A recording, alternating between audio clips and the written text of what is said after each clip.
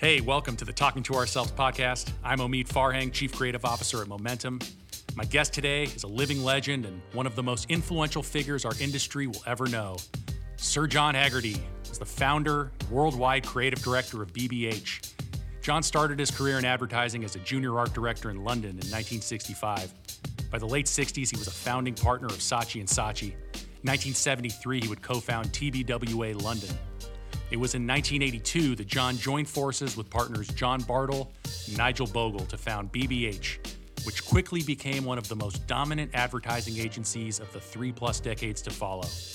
With 7 international offices and claims to every major award and accolade imaginable, including the distinction of being named the first ever Agency of the Year at Cannes in 1993 and again in 94.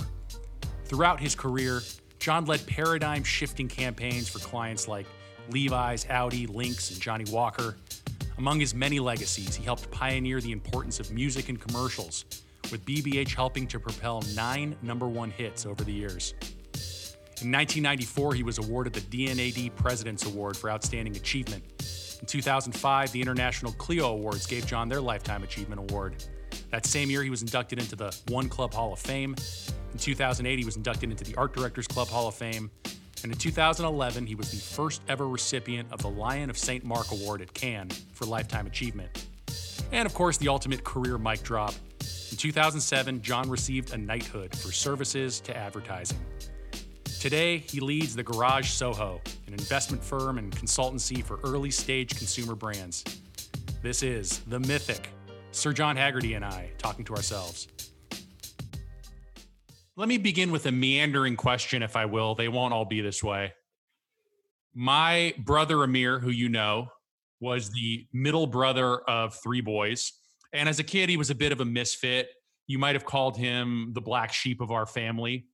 And so perhaps it was only fate that he would start his career at BBH, whose logo is famously the black sheep. Indeed. And your company gave him a chance and taught him the ropes and really set him up for success.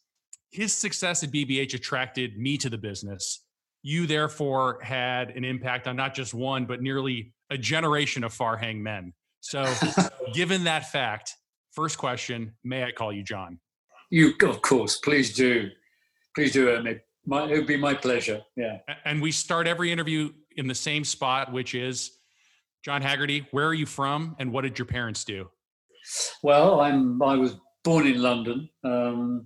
My parents were of Irish descent. They met here in London, both very different in their own ways. My father came from a farming background, and my grandfather her father was in the military. He was an army man, so she was partly brought up in India, but they met here in London. And it was a very good working class background. But I always sort of said what was interesting for me was because, I had this Irish background. I kind of lived in a number of worlds. So I lived in a home. It had a very kind of Irish kind of sense of humor about it and the way things were. And then I'd be out with my friends and that would be a very London background. And so therefore you became very good as an observer. And I think that creative people, which I ended up obviously pursuing a creative profession, I think, because we're all creative actually, but I followed a creative profession. That sense of one being an outsider was always interesting, but also being an observer was something that I think gave my creativity an extra edge. And I think, I'm not talking about me, but you look at so many great creative people who were kind of outsiders. They came from outside and looked in. And that sense of observing, I think is really important in a creative profession. Being outside, being not so much uncomfortable with something, but being able to kind of observe it from a different perspective gets you to an interesting place when you're thinking about your work and thinking about attitude. So that for me I was very lucky in that sense. Once you became the quintessential insider, did you find yourself trying to bottle whatever that magic to be able to manufacture being an outsider even when you no longer were one? I don't know that I ever became an insider or I ever wanted to be an insider. I mean, I always sensed myself as being outside the norm. I mean, people would say to me things like, "Oh, what football team do you support, John?" You go, "I don't." I see. All right, that. John, will you come to? We're all going to the pub. Will you come? No, I don't like pubs. They're bloody awful places, horrible. So not that I was kind of antisocial or anything like that, but I sort of quite liked holding on to that, not always conforming to the way people thought you should be or thought you should be. So I've tried to hold on to that a little bit. As I say, I think creative people are observers. They observe, and the more you observe, the more you see, the more you can engage with the world around you in lots of different ways, the better I think your work becomes. So very important. What did 14-year-old John Haggerty aspire to be when he grew up? Well, believe it or not, I mean, I'm going to say, to make money, I used to go caddying, we had a golf course very near where I grew up in North London. And so I'd go caddying. And of course, I rapidly worked out at about the age of 10, this was, that I'd started caddying because it was wonderful. You could make money and a safe place to be. That actually, if you could play the game, then you could earn more money by giving people you were caddying for tips. So I literally, from about the age of 10 till I was 15, I lived literally on a golf course. Every possible spare moment I had, I'd be up there. Because, as I say, you could earn money there. It was a safe place to be. I had friends there. You could play a game and all that sort of thing. So at the age of 14, I thought I might become a professional golfer. But then, I had this sort of this moment when I got to about 14 and a half, and I looked around me and I suddenly realized the women on golf courses weren't really very attractive. And I thought, I've got to have a career change here. This is just not going to work. And that's where, again, I was very lucky. Here in the UK, you could go to, at the age of 14, you could go to art school on a Saturday morning and begin to and so I went to an art school here in Hornsey in London on Saturday mornings, and that, first of all, the women were much more interesting, and secondly, it really opened my eyes to I always liked the sense of creativity, but it really began to develop my senses in those terms, and it was a wonderful way of being introduced to art and drawing and people who thought differently, who came from different backgrounds, who, nobody cared where you came from. They only cared where you were going to. And I always loved that about creative environments, brilliant environments to be in, which is the more we can promote creativity, the more we can expose people to creativity, the better the world will be. And certainly I found that. So at the age of 14 and a half, I went to art school and realized that, yes, this is my calling. This is what I'm going to do. So the golf clubs were put away. And I hardly ever went back to them. And I followed a career in creativity. And you entered the industry in the mid-'60s. Yeah. How might a creative director describe a young John in those days? I was opinionated. I was gobby. I was full of myself, certain of what I knew, and didn't mind telling anybody if they asked. And that's probably why I got fired from my first job. But it was a fabulous time to emerge because, in a way, I'm very lucky. I was born 1944. I was literally baby boomers, and coming out of that Second World War, we came into a world that was changing. The birth of the teenager, eventually there was more money and more opportunity, and we really were a generation that was changing the way life was. And it's hard for people maybe young people to understand that quite now. Of course, youth is crucially and fundamentally important to kind of reshaping things. But we were reshaping so much. I mean, we were the first generation, in a way, that didn't want to look like our dad. You know, if you think about it, previous generations to that, kind of, you know, you aspire to sort of look like your dad. You know, you put on a suit, you put, you know, some sort of oil in your hair, and you combed it, and you didn't, and you shaved and that.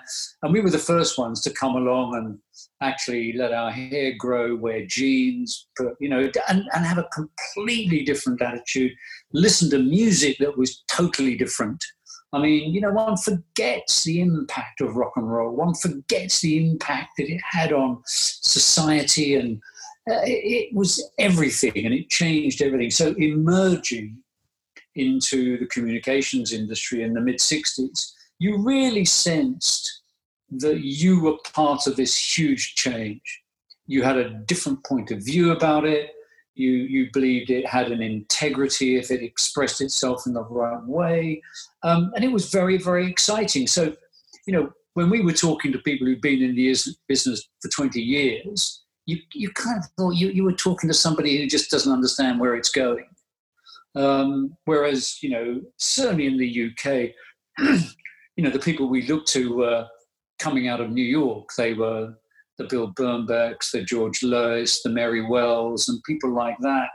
And we didn't think much of David Ogilvy, by the way. We thought he was pretty useless. But, you know, he was, you know, some people loved him. But we were looking to those people, and especially, I think, Bernbach, who really, in a way, kind of articulated a philosophy for modern advertising.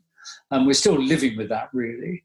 You know, and I've always said, there've only been two great, in my view, there have only been two great agencies in the world.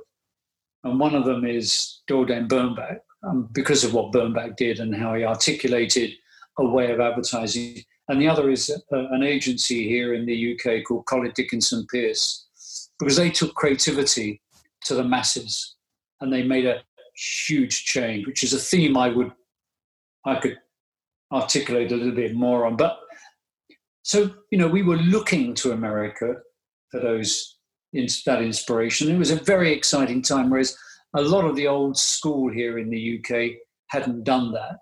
And we realized there was change. So long answer to a very short question. We were coming into a changed world, and we were changing it. And it was incredibly exciting. Yeah, you were entering an industry that was being shaped by Bill Bernbach, David Ogilvy, Leo Burnett, Colin Millward. And so, yeah, I was wondering, like, as you were building your career and your reputation in the late 60s and early 70s, were these men you aspired to be like, or were you conscious of the fact that you wanted to represent sort of a rebellion to this establishment? Well, certainly you had that sense of a rebellion. And I've always thought, you know, people have always said to me, so what drives your ideas? What drives your creativity? And I think everybody has to answer this question. What is it you believe in? What is it you're trying to do? And I've always looked at irreverence as a driving force in my creativity.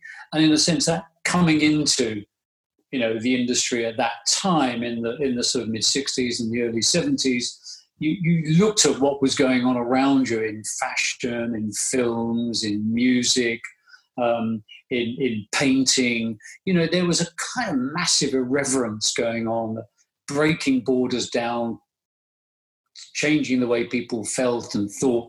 And so it was those things that were driving us. And within me, it was this sense of irreverence. I loved it.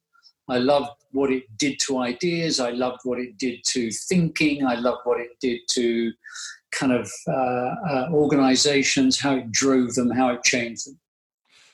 I know you've been asked to rehash your origin story hundreds of times. Are you a person who generally enjoys reflecting back on your career when people like me aren't forcing you to? And actually during self-quarantine, have you found yourself, now that you've spent more time at home, have you found yourself reflecting more these past couple months?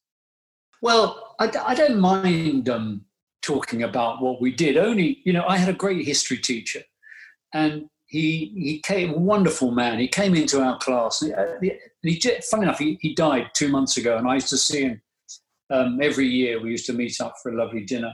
And he walked into our class and he said, "I'm here to teach you history. History isn't about the past, it's about the future." And we kind of went, "Oh my God, this man thinks kind of in a different," I was, I think, 11 or 12. And you kind of, wow, this guy's saying something very different. So when you ask me to look back, I'm in a way, I'm looking back to look forward. So I don't mind looking back. I'm not like those people who say, "Oh God, I'm not doing that again." But because there are interesting things that are still relevant. So I don't mind that at all. But have I reflected on things? Well, I've been thinking a lot about, and I do presentations on this, about what the business needs to do now, what we need to focus on now. And I've been doing this now for about 6 months, but my sort of thinking around this is intensified because I'm still doing lots of things. I'm running this thing called The Garage in Soho, and it's about getting businesses up off the ground.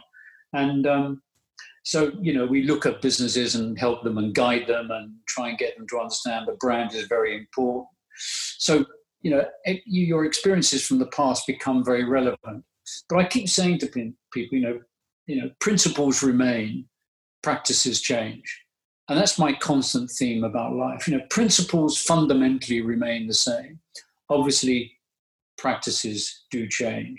And I think that's the most important thing to always remember. And I don't, I love, enjoying the work, because I think it has a lot of the work we did had a sort of philosophical basis to it. So you can always enjoy it.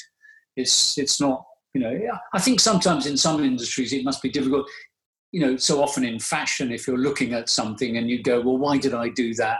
Well, because everybody else was doing it.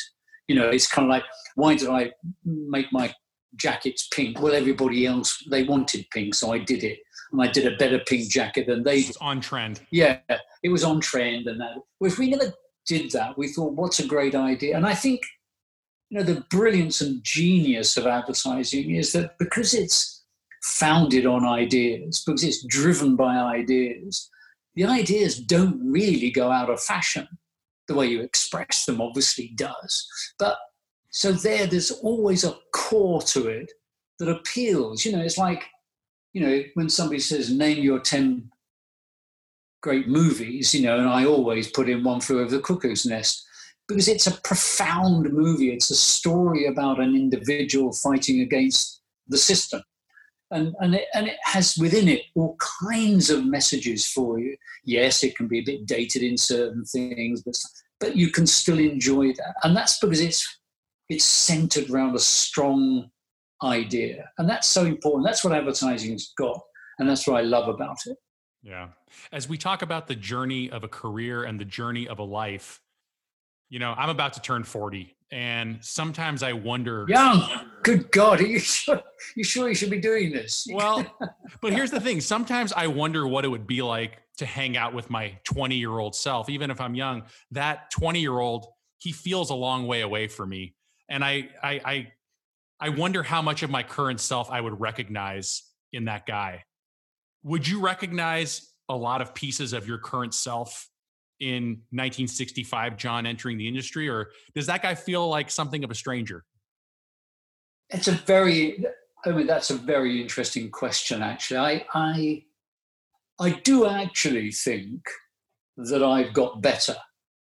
I think one of the great problems in creative careers is that I've talked a lot about this, that you have a 10-year period when you do your great work, which is a problem in our industry because it's an industry where you have to come in every day and have a new idea. That idea can't be like yesterday's idea. But if you're, say, a painter, you can come in, you can have an idea and you can keep pursuing that idea. You can keep doing it. Or, you're a filmmaker and you're Spielberg and you kind of make the same movies. You go on doing it. Or you're a musician, you're Mick Jagger. You can go around the world singing Jumping Jack Flash and, 20,000 people turn up, but you wrote that in 1968. So whereas I think in our industry, you have to constantly refresh, because you can't have yesterday's idea. But I do think, personally, and this is my view, other people might disagree, I think I've got better over the last 20 years. And I think maybe my 10 years is about to emerge. I don't know. Oh. Maybe, I don't know. That's slightly stupid. But do you know what I find? I find I can get to it much, much faster. Much faster. And I think because I've been doing it for so long, I've got this sort of knowledge of all the things that I did, and, you know, that worked, that didn't work, and how I got there, and valuing those things that did work, understanding why they worked, gets you to things faster and faster. And I think I've got better. And, you know, I'm an art director, I'm not a writer, but actually I think I'm writing now much more than I could write when I was, you know, 25. Whereas now I write quite a lot, even though I still view myself as an art director, I still write much more than I did back then. So in a funny way, I think I've got better today. So when I look back at myself in the mid 60s, and I'd look at and go, oh my God, how can I be saying that? You know, it was very funny. I was recently, he very sadly died, Tim Bell, who was always described as the ampersand in Saatchi and Saatchi because he kept them apart. And he just died very recently. And Tim and I were at an award show. It was about 8 years ago now, and we were judges on the award show, and we were just laughing about, you know, our time together. And we were looking people up getting awards. We both turned to each other about the same time and said, God, you know, we used to get awards for that shit that we used to do. And and it was completely naive stuff that was being awarded. And we thought we used to get awarded for that. So I think that sense of wisdom has gone into my work that perhaps wasn't there in the mid-60s. There was tremendous enthusiasm, tremendous irreverence, but I think I've injected into it a sense of wisdom, which gets me to things faster. You just said you had to keep the Saatchi brothers apart. You were a founding, you were a co-founder of Saatchi and Saatchi. And 1970, yeah. Did the brothers not get along well? Oh God, they were like chalk and cheese. I mean, they were brothers in the end. So in the end, they were family, you know, that was it. But Tim, as I say, was always described as the ampersand because, you know, he was the sort of the emollient one that would keep them apart and, you know, balance one against another. They were both brilliant in their own ways and fantastic. They were totally yin and yang. And sometimes when they rubbed up against each other, that became quite explosive, especially with Charlie, who was the writer, the creative one. And Charlie was a brilliant, brilliant writer, let me tell you. I mean, he was absolutely fantastic. But, you know, he had a very abrasive point of view, although he was a tremendous guy to work with because he brought the best out of people. You know, he made you feel you could be better than you were. And with all his faults, and let me tell you, he had lots of them, that one characteristic for me overrode all his faults. He really made people feel they were being better than they possibly could be. And I've always taken that with me. Hopefully I've taken that with me when I'm in other environments, making people feel they can be better than they really are at the moment. And I think that's a tremendously liberating thing to do. So yeah, it was a tremendous time. And again, it was, you know, it was explosive. I mean, London was kind of a fabulous place to be. You know, I'd love to have been in New York in the 60s, but certainly I thought London in the 70s, where it was all beginning to develop. It was funny actually, because I talked about two agencies. There was Colley Dickinson Pierce and Saatchi and Saatchi. And at that time, Colley Dickinson Pierce were kind of like the Beatles, but we were like the Rolling Stones. We were, you know, brasher, probably consumed more drugs. Not that I did, of course, but, you know. But there was that sort of almost, you know, unruly, challenging, flying by the seat of our pants. But it was a very exciting time. Brilliant place to be. You founded BBH in 1982. Yeah. If you would just paint a picture of some of the events leading up to that decision and a little bit of your state of mind as you set out to start your own company with your own name on the door. Well, I left Saatchi's in '73. I helped set up the London office of TBWA, and I thought TBWA was a very interesting concept. I met Bill Tragos, obviously, and his partners, Uli Wiesendanger, and Paolo Roldi and Claude Bonange. And I thought very interesting what they were trying to do. They were very much ahead of their time in it being a sort of a structure that was a European a global agency as opposed to American global agency. Most global agencies were American. This was trying to be a European one. And so we joined them, and that's where I met John Bartle and Nigel Bogle. And we rapidly, although there were 5 partners, John, Nigel, and myself soon became the kind of management, the core management team that were driving the agency forward. With quite a lot of difficulty to start with, we managed to establish the agency here in London. It was quite difficult for all kinds of reasons, which I won't go into now because we don't have time. But eventually we turned it into a big success. It became Campaign Magazine, our magazine now like Ad Age. It became their first agency of the year in 1980. And the ownership structure, which was complicated, was one which didn't necessarily give you the rewards for your success that you deserved.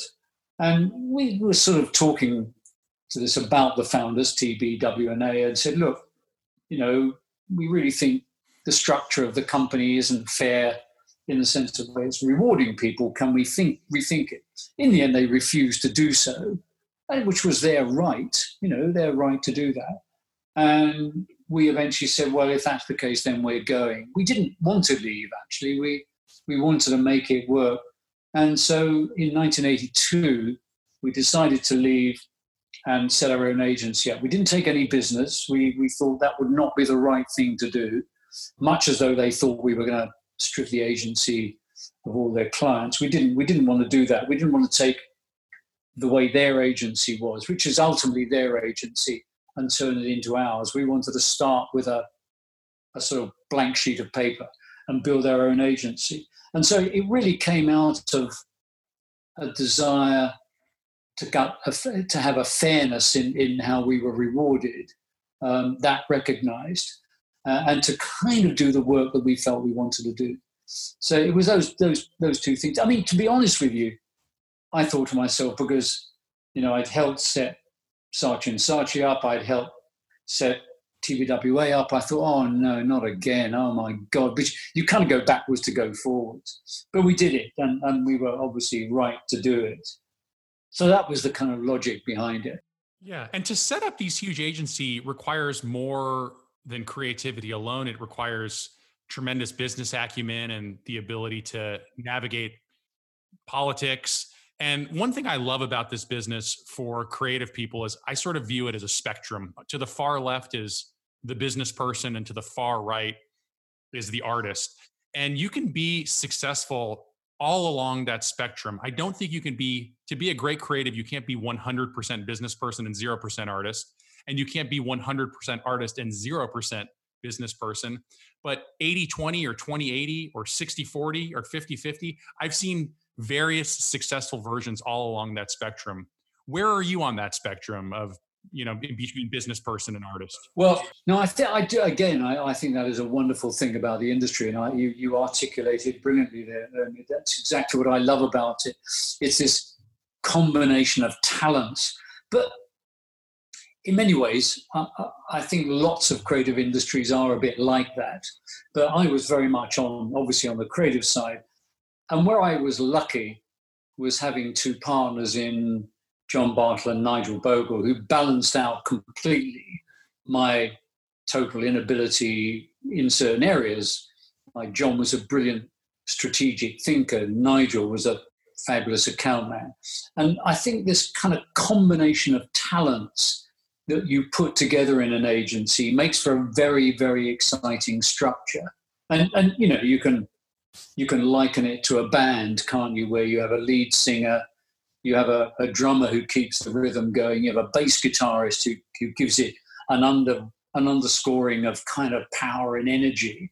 And an agency is a bit like that in the sense of, yes, you have someone who is predominantly business, but understands the needs for the creativity. You have a strategic thinker who puts you in the right place. And it's that, I've always found that very exciting, that sense of combination of talents. And you look at it in other areas. I mean, you look at it in fashion. You look at Yves Saint Laurent and his partner, Pierre Berger, I think it was Pierre Berger, who was his business partner, who understood him, who understood what he was about and created an environment in which he could do his work.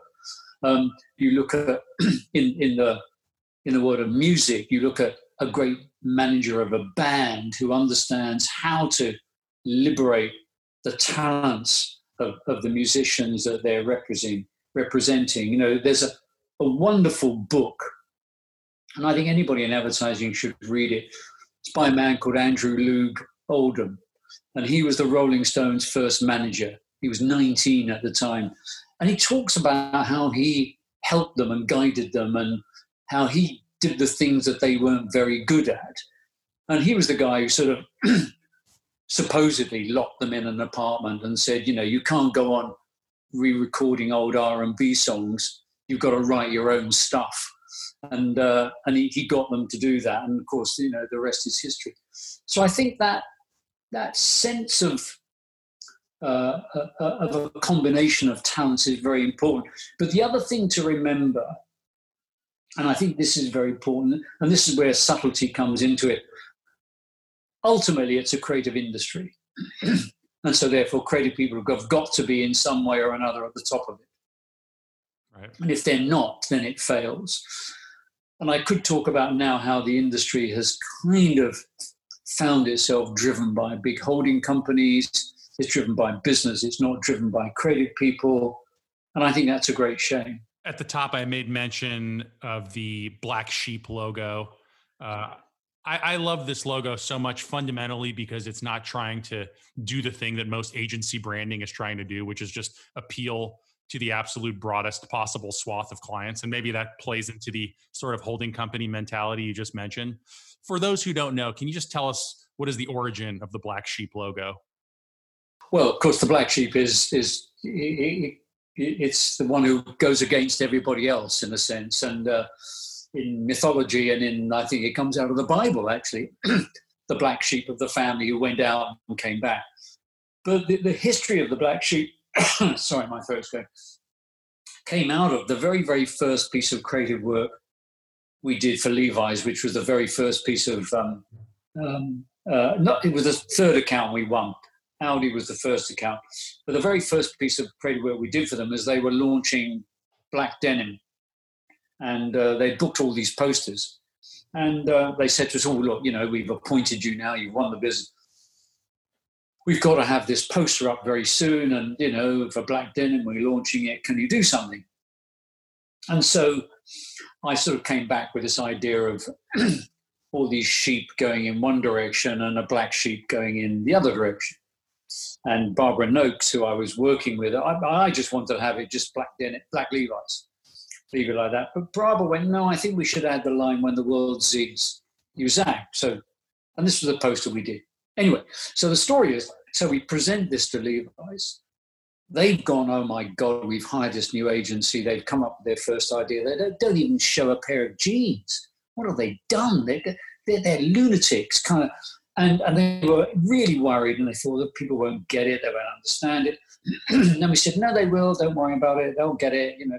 Anyway, because time was running out, they went with it.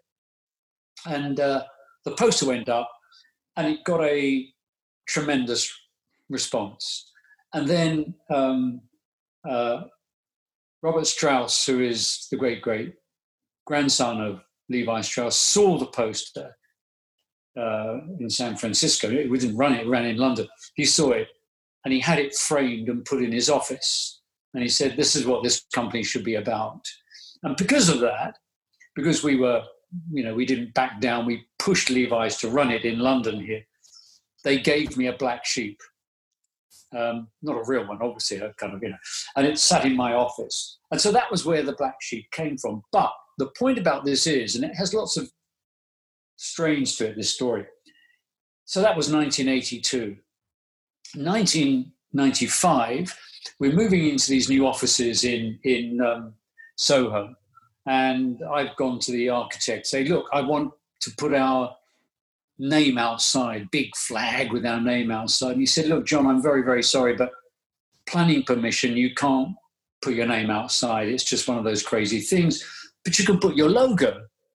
And Nigel, I always remember it, Nigel and I were in the meeting. It was late in the evening. It was like 6 o'clock. And we both said, we don't have a logo. We're an advertising agency. We don't have logos.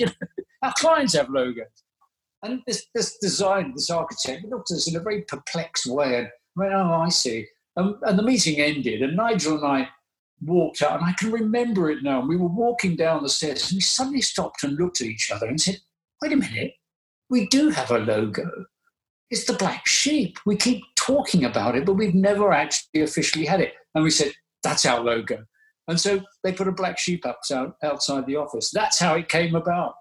So what's nice about that story, what's interesting about that story, apart from the kind of the way it occurred, is that who you are comes out from what you do. We didn't sit down and go, oh, let's have a logo for an advertising agency. It came out of a piece of work we did. And I think that says so much about you as a creative person. You are what you do. Look to what you do for how you are. Your work defines you. If you let it be a part of you, if you express your ideas. So that's how it came about. It came out of a piece of work done in 1982 that eventually, somewhat, my maths isn't very good, 13, 12 years later, became our logo outside our office in Kingly Street in Soho, and then we put it on our notepaper. I know you've been asked to tell that story many times, but there's no way I was going to have you on my podcast and not ask you to play Jumping Jack Flash. Yeah, oh God, don't do that. Well, I wouldn't mind. I wish I'd written it. That story is your Jumping Jack Flash. At its best, what made BBH different from other agencies at its height? I think at its height, the three of us were phenomenally. We worked phenomenally well together. We constantly respected what each did. Again, I go back to my reference of a band. The lead singer wasn't trying to play drums. The drummer wasn't trying to tell the lead guitarist how to play. We completely respected what each of us did. And we had a kind of business ethic about being a good business, working on great pieces of business, telling our clients the truth, what we believed in, and gaining respect for an industry that, you touched on it there, Omid, who said, it's an industry of kind of, telling clients what they want to hear, not what they should hear. And so I think we got respect for that. But it was essentially the three of us being kind of working brilliantly together. And that therefore reflected itself all the way through the agency. Because, people watch what the leaders do and they then sort of follow what the leaders do. And because people realized that, you couldn't play politics at BBH, we weren't particularly interested in that. The only thing we were interested in doing was doing great work. And we always used to say, our mantra was, let the work do the talking. Yeah. And so it wasn't an agency of politics in any way at all, even though I'm sure there must have been some. But it was an agency of focusing on the work. If the work was great, that's all we cared about. We used to say all roads lead to the work. And because we worked in a very cohesive way together, other people replicated that. We replicated that through the agency. Well, that's my question. If the magic sort of starts with the chemistry between the founders, did you find it difficult to export that magic as you open a New York office and open offices around the world?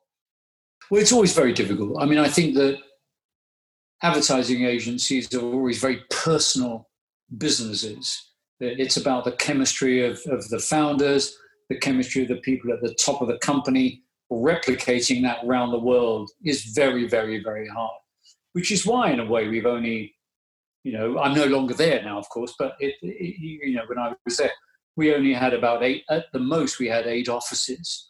And I look with sort of some humor, and I look at, a sort of certain digital companies and going, well, we're going to have 23 offices around the world. And I say, of course you are, because you're a technology company. You're not about emotion. You're about a bit of technology. And when you're creating the kind of work that we create, when you're doing the things that we do, they're very powerful, they're very emotional.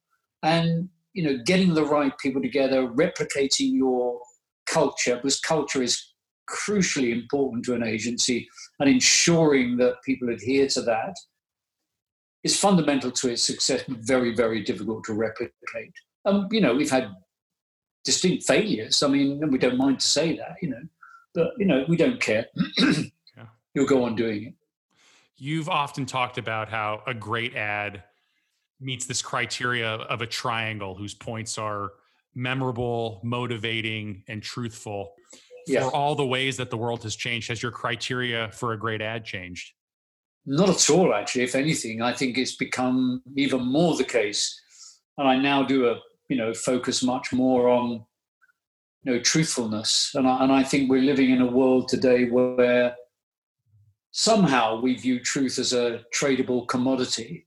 And there's, I would ask everybody to go and look at a piece by a wonderful New York art critic called Boris Groys.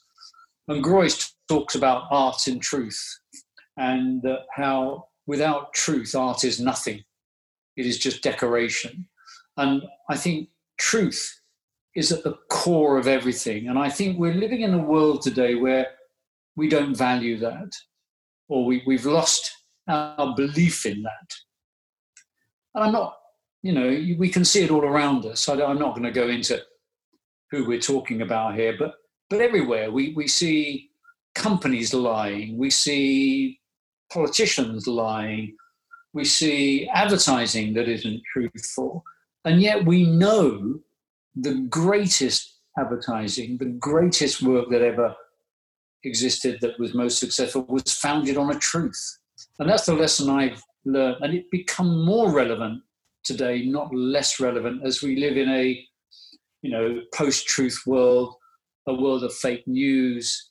It's crucially important to everything we do. And I think I would say to everybody, if you want to make your work better, make it more truthful. And that's kind of, because it's disarming, it's attractive, it's faithful to something. And I'm going to say something here about, and this may sound mad, but I'm going to say, I own a vineyard in France for all kind of daft reasons. I won't even go into that. But we farm not only organically, but we are biodynamic. And biodynamic means you're working in harmony with nature. You're not trying to, organic just means you don't use chemicals. But biodynamic is a higher level of that. You've got to be organic, but it means you're working in harmony with nature. You're accepting nature as your partner. You're accepting the truth of nature, what nature can do. You're not fighting it. You're not disregarding it. So even in farming, you learn the truth is fundamental to success. And I think as we suffer this terrible kind of pandemic, why are we suffering this? How did it come about? We all kind of vaguely know where it came from and what we were doing and how we've abused nature. And you can't go on abusing it. It will kick you back. And so even at that level, truth is fundamental. And somebody said to me about the vineyard, they said, John, what kind of wine are you trying to make? And I said to them, you're asking me the wrong question here. What you should be saying is, what wine does my earth want to make? What wine does my land want to make? I'll work with that. I'll work in partnership with that to help it make the best possible wine I can make with that land. And I think that's what we've got to do. Got to accept that sense of truth and how important it is in everything that we do. And I think we're suffering today because to a certain extent we've lost that.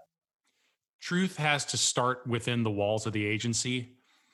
As BBH and as you grew in stature through the years, Did you find it difficult to create an environment where those around you could feel comfortable speaking truth to power within the walls of your own agency and not just sort of nodding yes to every word that came out of your mouth? You're right. That is one of the great hard things, is that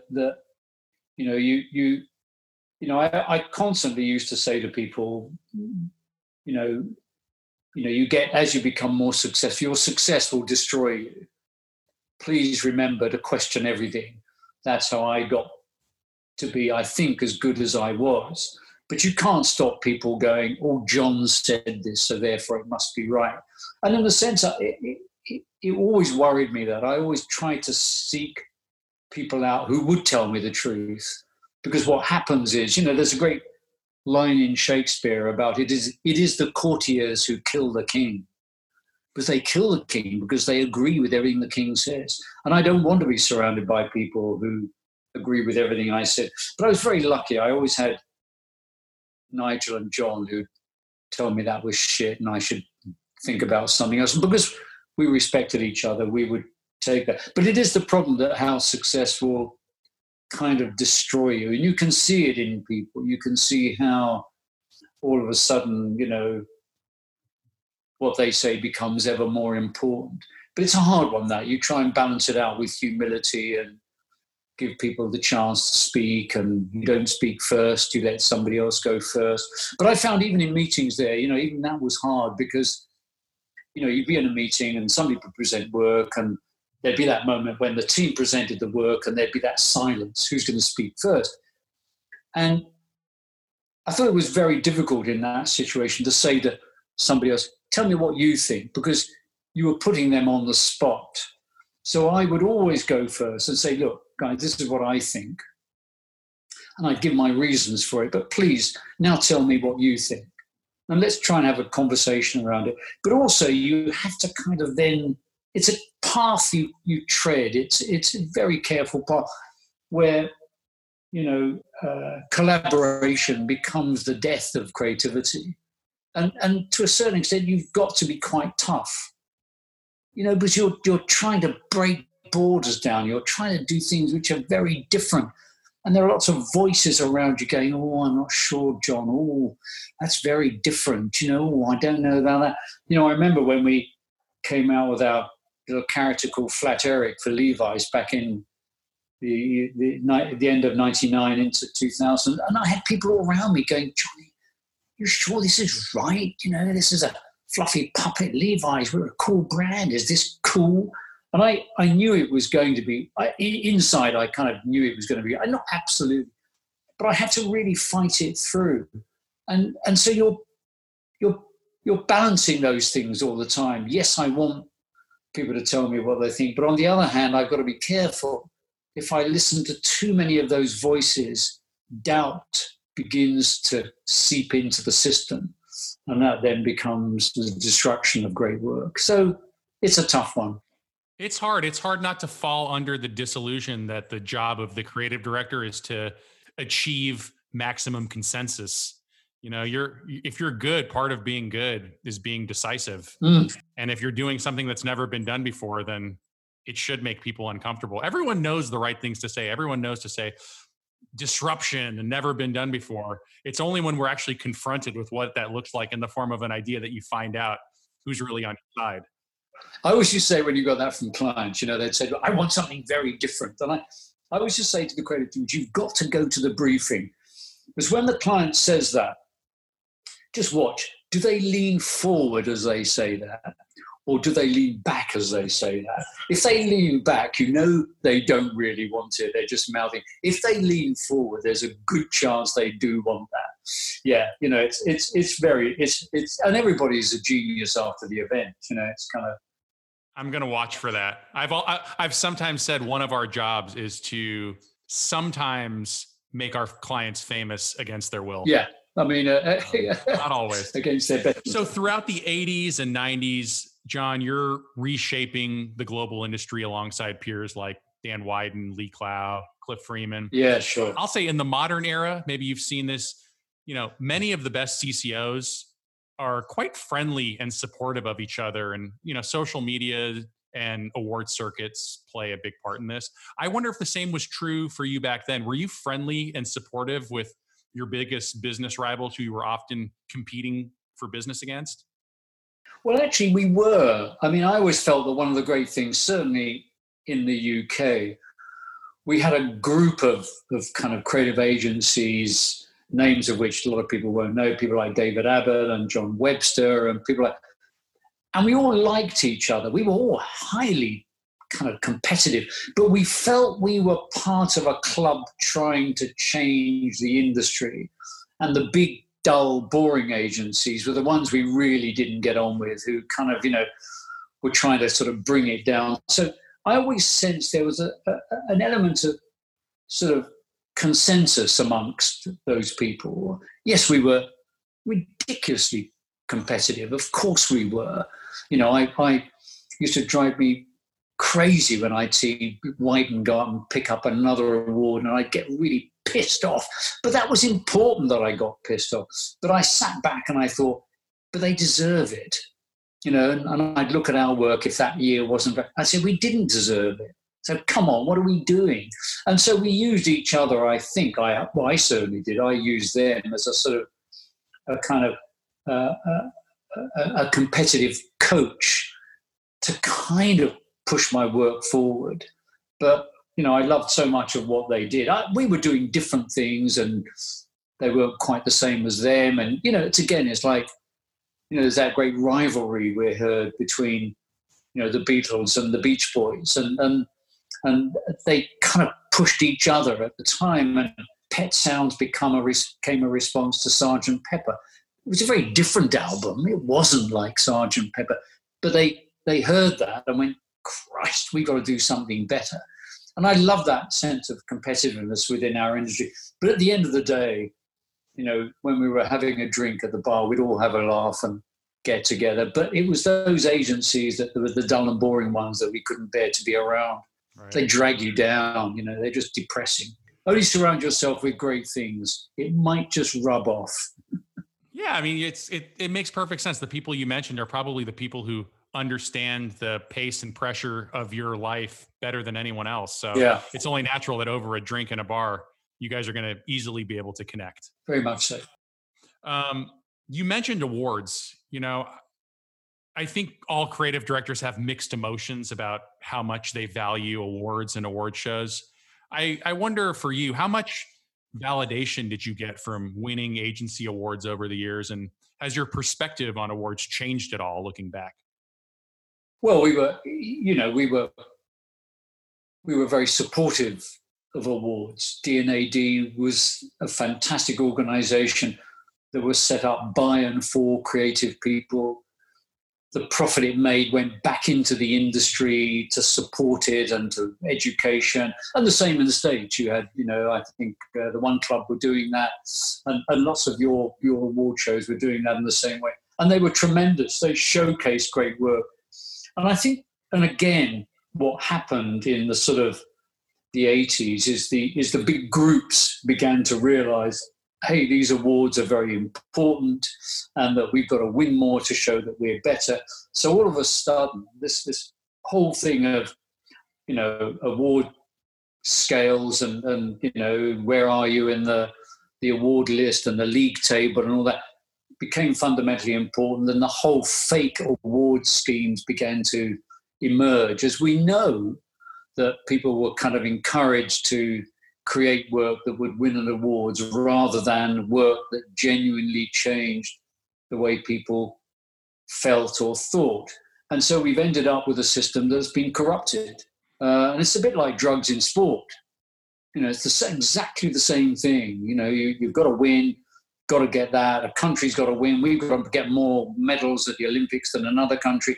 So we're going to give our athletes these drugs, and it corrupts the sport. And I think our industry now has been corrupted by awards, sadly, because I still think awards are very important. But the important thing I wanted to say is the reason I say this is because when we did great work, and I talked about Collett Dickinson Pierce as being a great agency because they took creativity to the masses. They did great creative work on big, big brands that I always, this won't mean much to you, but my auntie in Harpenden, it's a place north of London, would see, and she'd say to me, John, did you do that Hovis ad? I saw that Hovis ad. Yeah, that's really, really good. And that changed the way the business felt, because people saw that great creativity worked. Now you have a situation where you become an award-winning art director because, I don't know, you painted something yellow and you got 15 people to run around it in amazement or something like that. And we think, you get a Grand Prix for doing that. And it makes no difference. And I think we came into this business to actually make a difference, to actually change things.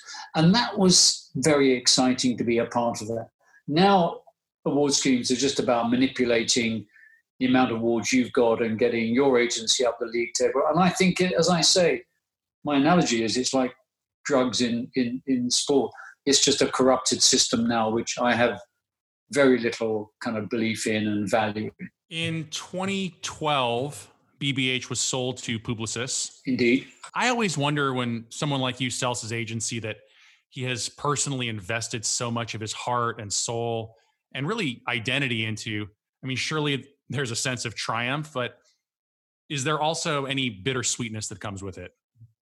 Well, of course there is. You're selling something that you created. You're selling a culture that you were very much a part of making.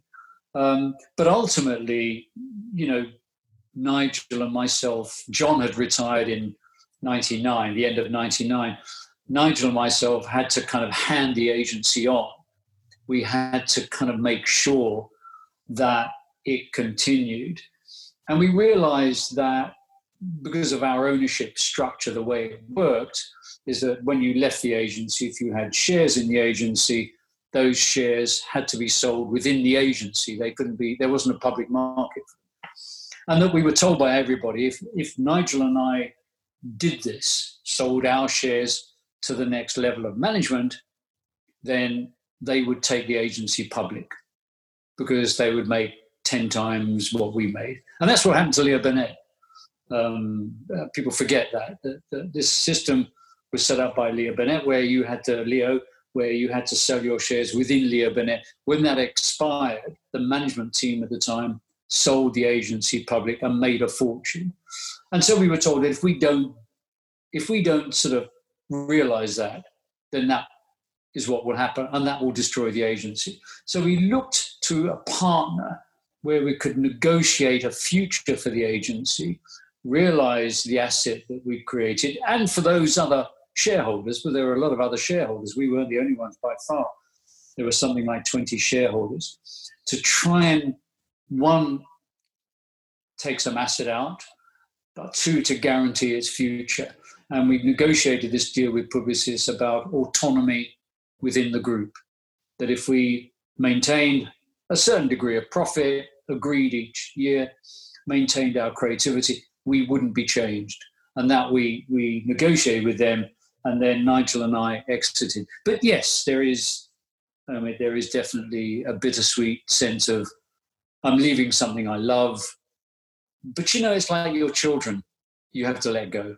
Right. You just have to let go, and you can't hold on in there, and you can't wander around as some ghostly figure that is kind of muttering something in the background. Go off and do something else, And I think that happens, You've got to do it. Well, with that, I'll ask you, one of the most important skills of a great creative director is to know which ideas will pierce culture. And part of that is being an arbiter of what will be cool and what is current. I know it's true for me and some of my peers that, as we age, we start to feel a little insecure about our ability to stay current with the same ease that we did in our 20s and 30s. You've always exuded such a sense of cool. I wonder, did you ever grapple with such feelings around staying current? I to be honest with you, I didn't, but you do sometimes think, right now I said to one of my partners at the garage, look, I've just turned 76. And I said, we've got these young kind of entrepreneurs coming in and we're giving them brand advice. And I said to Nick, he was a great planner at BBH. He's now with me. We worked together for 25 years at BBH. And I said, Nick, you've got to tell me if I'm in there and somebody's looking at me and going, what the fuck is this guy doing? Please, you've got to tell me. And he said, John, I can assure you I would. But, I tell you what I think. I always say this to everybody. I think the world's greatest architect was Frank Lloyd Wright. Frank Lloyd Wright died at the age of 90. He died 6 months before the greatest building I think he ever designed opened, and that was the Guggenheim in New York. So at 90, he was creating one of the finest buildings that he'd ever created. And as I say, sadly, never lived to see it open. And I always think, if he can be doing it at 90, then I'm sure we can. The thing that... And why can't you be at the peak of your powers too? Yeah, exactly. That's what you've got to say to yourself. Just get better. Keep being daring. Keep pushing yourself. Don't look back at failure. Failure, yeah, fine, that didn't work. So what? People say to me, oh, do you learn from your mistakes? And I go, absolutely not. Don't even dwell on them. But you're trying to break new ground all the time. You're trying to do something very, very different.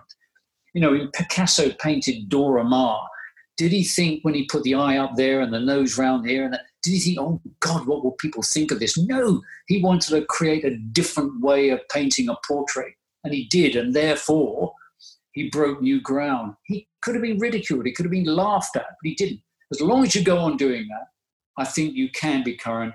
And as long as you go and don't take yourself overly seriously, but just stay aware. Look at stuff, read stuff. Don't follow what everybody else does. Don't be, be broad in your views. Be open to things. And then I think you can go on being great. Okay, so with that, we're going to try something different. We're going to break a little new ground on this podcast. Yeah, go on. I've arranged a little game, okay? So you have obviously had a lasting impact on many creatives who have gone on to become CCOs and directors and start their own companies and do great things thanks to your tutelage. And they all have something in common. They all have their favorite John Haggerty quote, some memorable gem that only you could have said that has stuck with them throughout their lives. So I've enlisted some of their help to create a little game I have called Haggertyisms. Here's how it works. I will read a quote. You will tell me true or false if you said it. Right. Each correct answer earns you 100 advertising dollars, which is completely non-transferable to any legitimate. Yeah, exactly. It means absolutely nothing. But hey, I could be very rich in advertising dollars. Go on. Okay, are you ready? Yeah. Okay. Go for it. First quote. Quote, making a great ad is 80% idea, 80% execution. I definitely said that. That was courtesy of Ari Weiss. That is true. Yes. You earned 100 advertising dollars. Yeah. The next quote is true or false. You said, quote, you're only as original as your sources are obscure. Yeah, absolutely. Yeah. That was courtesy of Peter Roche. Originality is dependent upon the obscurity of your sources. But that's the actual quote. But actually, it was made before Google and that. So today, everything's out there. So yeah, that I definitely said that. You're 2 for 2. Okay. Number 3, true or false, while interviewing a writer, you warned, quote, just remember that words are a barrier to communication. Yeah, I did. That's exactly what I said. I said that to annoy the writers because I wanted them to value the words, reduction. Words are a barrier to communication. Yeah. That was courtesy of John Petroulis. Okay. True or false, walking past the untidy workspace of a young creative, you told him, quote, I find that I work better when your desk is clean. I'm not sure I said that, but I might have done. It's the sort of thing I might just to annoy them. So I can't say for sure that one. I'm not sure about that one. That one is true, and that one is courtesy of my brother, Amir Farhang. Oh, I see. Well, then it is true. Then yeah. Well, that's probably, yeah. I can see. I would have said something like that. I was just finishing college. He was at BBH, and he called me in 2003, and he was kind of telling me about you. And he's like, I work for this guy. He's this iconic guy. And he goes, he walked by my desk, and my desk was just covered in shit. And he looked at it and just said, I find I work better when your desk is clean. I was like, this guy sounds fucking great. Okay, last one. You're 4 for 4. Final one. Upon hearing your ECD lament, hey, you're only as good as your last ad, true or false, you handed him a brief off your desk and replied, actually, you're only as good as your next one. Yeah, I did definitely said that, yeah. And that one is courtesy of William Gellner. Yeah, definitely. That's exactly what I did say, yeah. You're only as good as your next ad, never mind the last one. Okay, so you've earned 500 advertising dollars. Do not spend them all in one place. I mean, I'm a very rich man. This is wonderful. It was great to reach out to some of these people who I've known for a long time, and they all have such affection for you. And in doing so, actually, switching gears here, John Petroulis, a former CCO at BBH, told me such a great story. He said after a few months of being at the agency and kind of, figuring out what role he wanted to play and what needed to be done, he put together this long presentation for you about how he respected BBH so deeply, but he felt big changes needed to be made, and he created this presentation to take you through all the things that he wanted to do. And you sort of stopped him in his tracks before he got past his cover slide and just said, just do your thing, make the work better, and everything will be fine. And he said, you doing this for him was just the ultimate gift because it unsaddled him from trying to sort of be a shitty version of you versus the best version of himself. Exactly. How conscious were you of the need to relieve that pressure and liberate those next waves of creative leaders who came after you to be able to be themselves? Well, I always, the one thing we don't really get taught how to be a leader. But again, I go back to, I was very aware of what it was like when I wasn't a leader, when I was working to a creative director, and how they were to work with. And the ones that really impressed me, the ones that really helped me, the ones that let me be me. Yeah, they expected a certain standard, and therefore they gave me responsibility. And that for me was a fantastic way of creating. And I think you then take that with you when you're going into now being a leader yourself, and you remember what it was like being led. And so many leaders don't do that. They kind of forget it and they think, now I know how to be a leader. I'm going to be an arsehole, or I'm going to be down. I'm going to kick everybody. I'm going to shout at everybody. I've got power. And the power goes to your head. And I think that was the thing that I realized it didn't. I always used to say to all the creative people, look, most companies are a triangle. I love triangles. You can probably gather that now. And as you go up the triangle, you get more and more power. So you kind of end up with Steve Jobs or whoever it is, or Jeff Bezos at Amazon, and he's got all the power. An advertising agency is an inverted triangle. It's not like that. In fact, you, the creative people, are along that line at the top. Now it's inverted. I'm at the bottom, and my job is to recognize your ideas. You have the power, not me, because you're having the idea. My job is to recognize that, encourage it, nurture it, and help sell it. Because if I do that, you've made me famous as well. And I sense that always, and I learned that from Charlie Saatchi. Charlie never minded who had the idea. If it was a better idea than his, he'd go for it, because in the end he knew it would reflect on him anyway. Right. So it paid. There's a pragmatism to it. Yeah, totally pragmatic. And I always sensed that, and I always had that feeling of this is what you should do. So you liberate the creative voice, so to speak. You liberate the creative person, getting them to understand where we've come from, that we work in this kind of way and we have those principles. And once you've accepted the principle, you go and do it. I'm not going to tell you what to do. I can't sit in every office and start dictating what ideas people should or shouldn't have. Let them free. This is great. I end every episode with the same 3 questions. Before I do, I would like to just ask you one very random question. Go on. Okay. In 2008, you were inducted into the Art Directors Hall of Fame the same night as my first employer, Alex Bogusky. Yeah. And it was a strange setup. You two shared a stage with no moderator. You almost were asked to interview each other. There wasn't much of a relationship there prior to you taking the stage together. And some say that the banter that night was playful, and others say that the banter got a little testy. And there's no video footage to corroborate really what happened that night, which has sort of added to the folklore of it. I know you attended a lot of shows and they probably all bleed into each other, but what, if any, memory do you have of that night? I distinctly remember it. I didn't like it. I thought Alex was arrogant. I thought he was partly shitting on our industry, which he then did when he left. He shat all over it. I didn't really like him. And maybe it was hard for me to hide that. And it's rare because I did respect I liked a lot of what he did. I liked the work, but I've always also kind of go, why shouldn't I like the person as well? You know, we always had a thing at BBH. And it's not a word. We always used to have, we want talented people, but we want nice people. And why should I hire talented people who are shits? I don't want to be around them. I didn't like him, no. And I don't think he liked me, actually, to be honest with you. So it was quite mutual. Who the hell organized this event? I can't remember what it was now. I do remember. It was the Art Directors Club Hall of Fame, and you two were inducted on the same night. The same night. It's strange that they would have such a setup.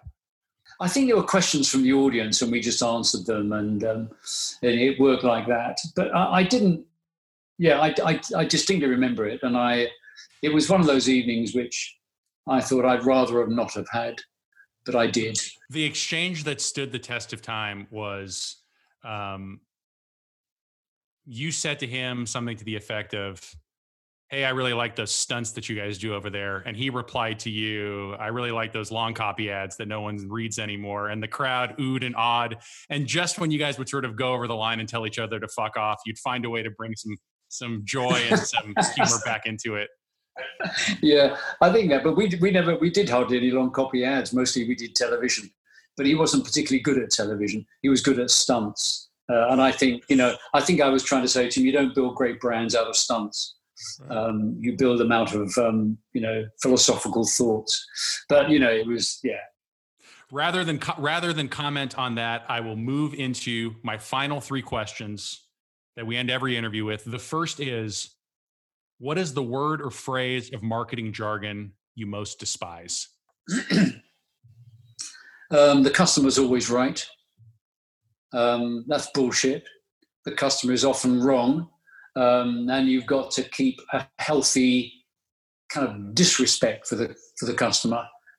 Remember, you're trying to do something which isn't like everybody else. If I listened to what the customer wanted, I'd make something very bland. So that phrase for me always, I think, oh God, here we go again. The customer's always right. No, the customer isn't always right. Like the market isn't always right. That great phrase that, sort of right-wing kind of business people, the market's always right. No, often the market's fucking wrong and in a big way, So that's one I just like. Customers always right. No, they're not. The next question is, what is the most insulting or horrific response you ever elicited from a client during a creative presentation? Oh God, well that's quite, I once, I was just trying to think about that. It's a hard one, that, because I don't tend to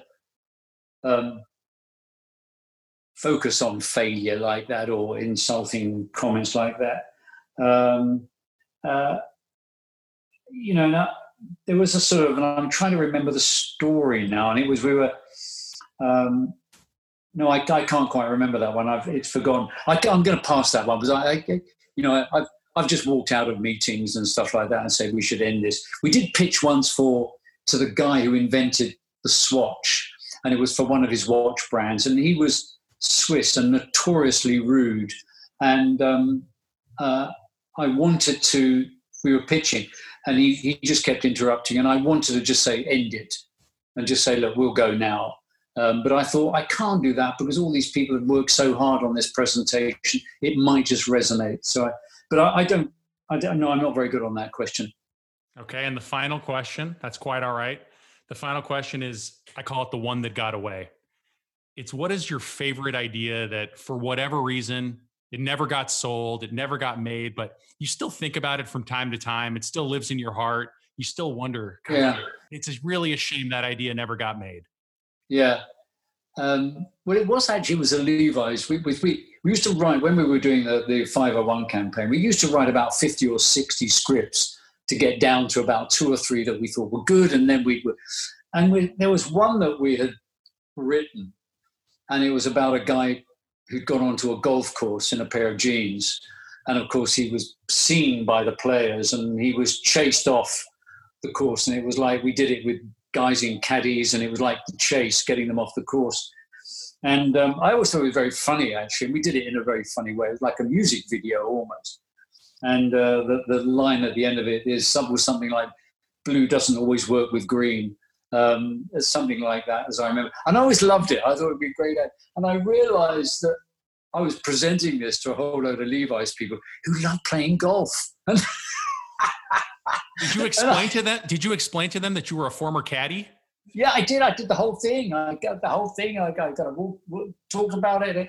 And they went, no, John, we don't like that. And I thought it'd be a great one. It was, again, about, how jeans are against the establishment, golf is the establishment. But I just thought that he's having a go at our sport. So it never got made. I love that one. It could have been really great. I was really curious how you would answer that question. And it's only appropriate that it was an ad that actually was something that was close to your heart and your early life. So it makes perfect sense. Well, John, I'll end it here. I'll say that, aside from all of the legendary work and achievements and awards, you've touched countless lives throughout your career, and you've altered the trajectory of many for the better. And that includes my big brother, Amir.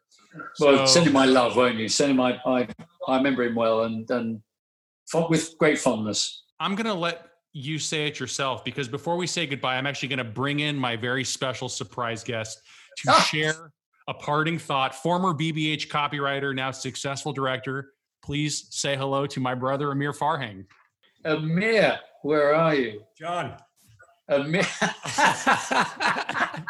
How lovely to see you. Seeing you, I just feel like I need to have a dossier full of scripts to show you right now. I know. What the bloody hell are you doing? What are you going to show me? And by the way, clean that desk up too. Exactly. I vaguely remember that. I wasn't sure, but do you know the thing? It's the sort of thing I would say just to annoy somebody, really, because you know what? My desk has never been cleaner since. Oh, lovely. There were a lot of great lessons I took from you, and I'll never forget one day you coming to me. I was not doing well when we had a different executive creative director, and the environment there did not favor a junior to come in to work on the Levi's briefs, and I wasn't getting many opportunities. And you came in, and I was getting all these opportunities. We were working directly together frequently. And one day you came into my office and you just said, I want you to understand something. I've seen what you can do, and it's not lost on me. And I'm going to make sure you get more opportunities because you deserve them. And then you also said, I'm also appalled at how much you're getting paid, and I'm going to fix that.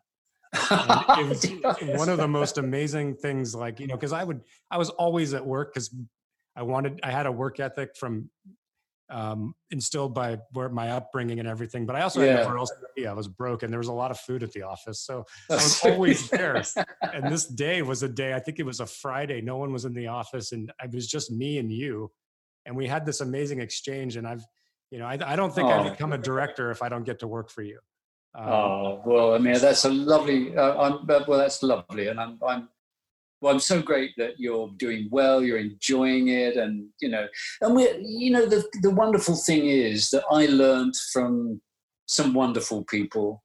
Hopefully you've done the same, and you're going to hand that on to other people who will look to you and they'll go, Amir, you said this to me, you did that for me, it was absolutely brilliant, and thank you for doing that. And I think we've always got to remember that. And I always thought, why be an arsehole? There's so many arseholes out there. They really are, especially in the creative world. I mean, they can be really, really awful. And you go, why? It doesn't have to be like that.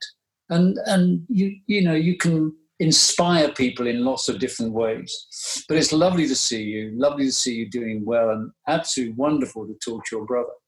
How fantastic. So I just really wanted to express my gratitude to you. Oh, well, I think really great to see you, man. And yeah, lovely to share this opportunity with my brother here. Yeah. I'll get out of his chair and get it. He's like staring at his microphone, like, get away. For God's sake, it's my microphone. What are you doing? All right, John, much love. Amir, lovely seeing you. Great stuff. Great stuff. On behalf of Amir, myself, and countless others, thank you for being the black sheep and showing us the way. And it was an honor to speak to you today. Thank you so much, John. Absolutely brilliant. Lovely talking to you. Great stuff. Stay safe, stay strong, but most of all, stay. Great. Cheers. Bye. Thank you, sir. Okay, thank you so much to the legendary John Hegarty. Thank you to my brother Amir for sharing some of his heart at the end of this episode. Thank you to Jeff Fiorello, the executive producer of this podcast, and JSM Music for all of their support. And thank you to all of you for listening. I've appreciated everything that you guys have done to support this show over the past couple years, and we're going to keep it going through quarantine. If you're liking the show, as always, please tell a friend or colleague, subscribe, rate, review. And until we talk again, peace.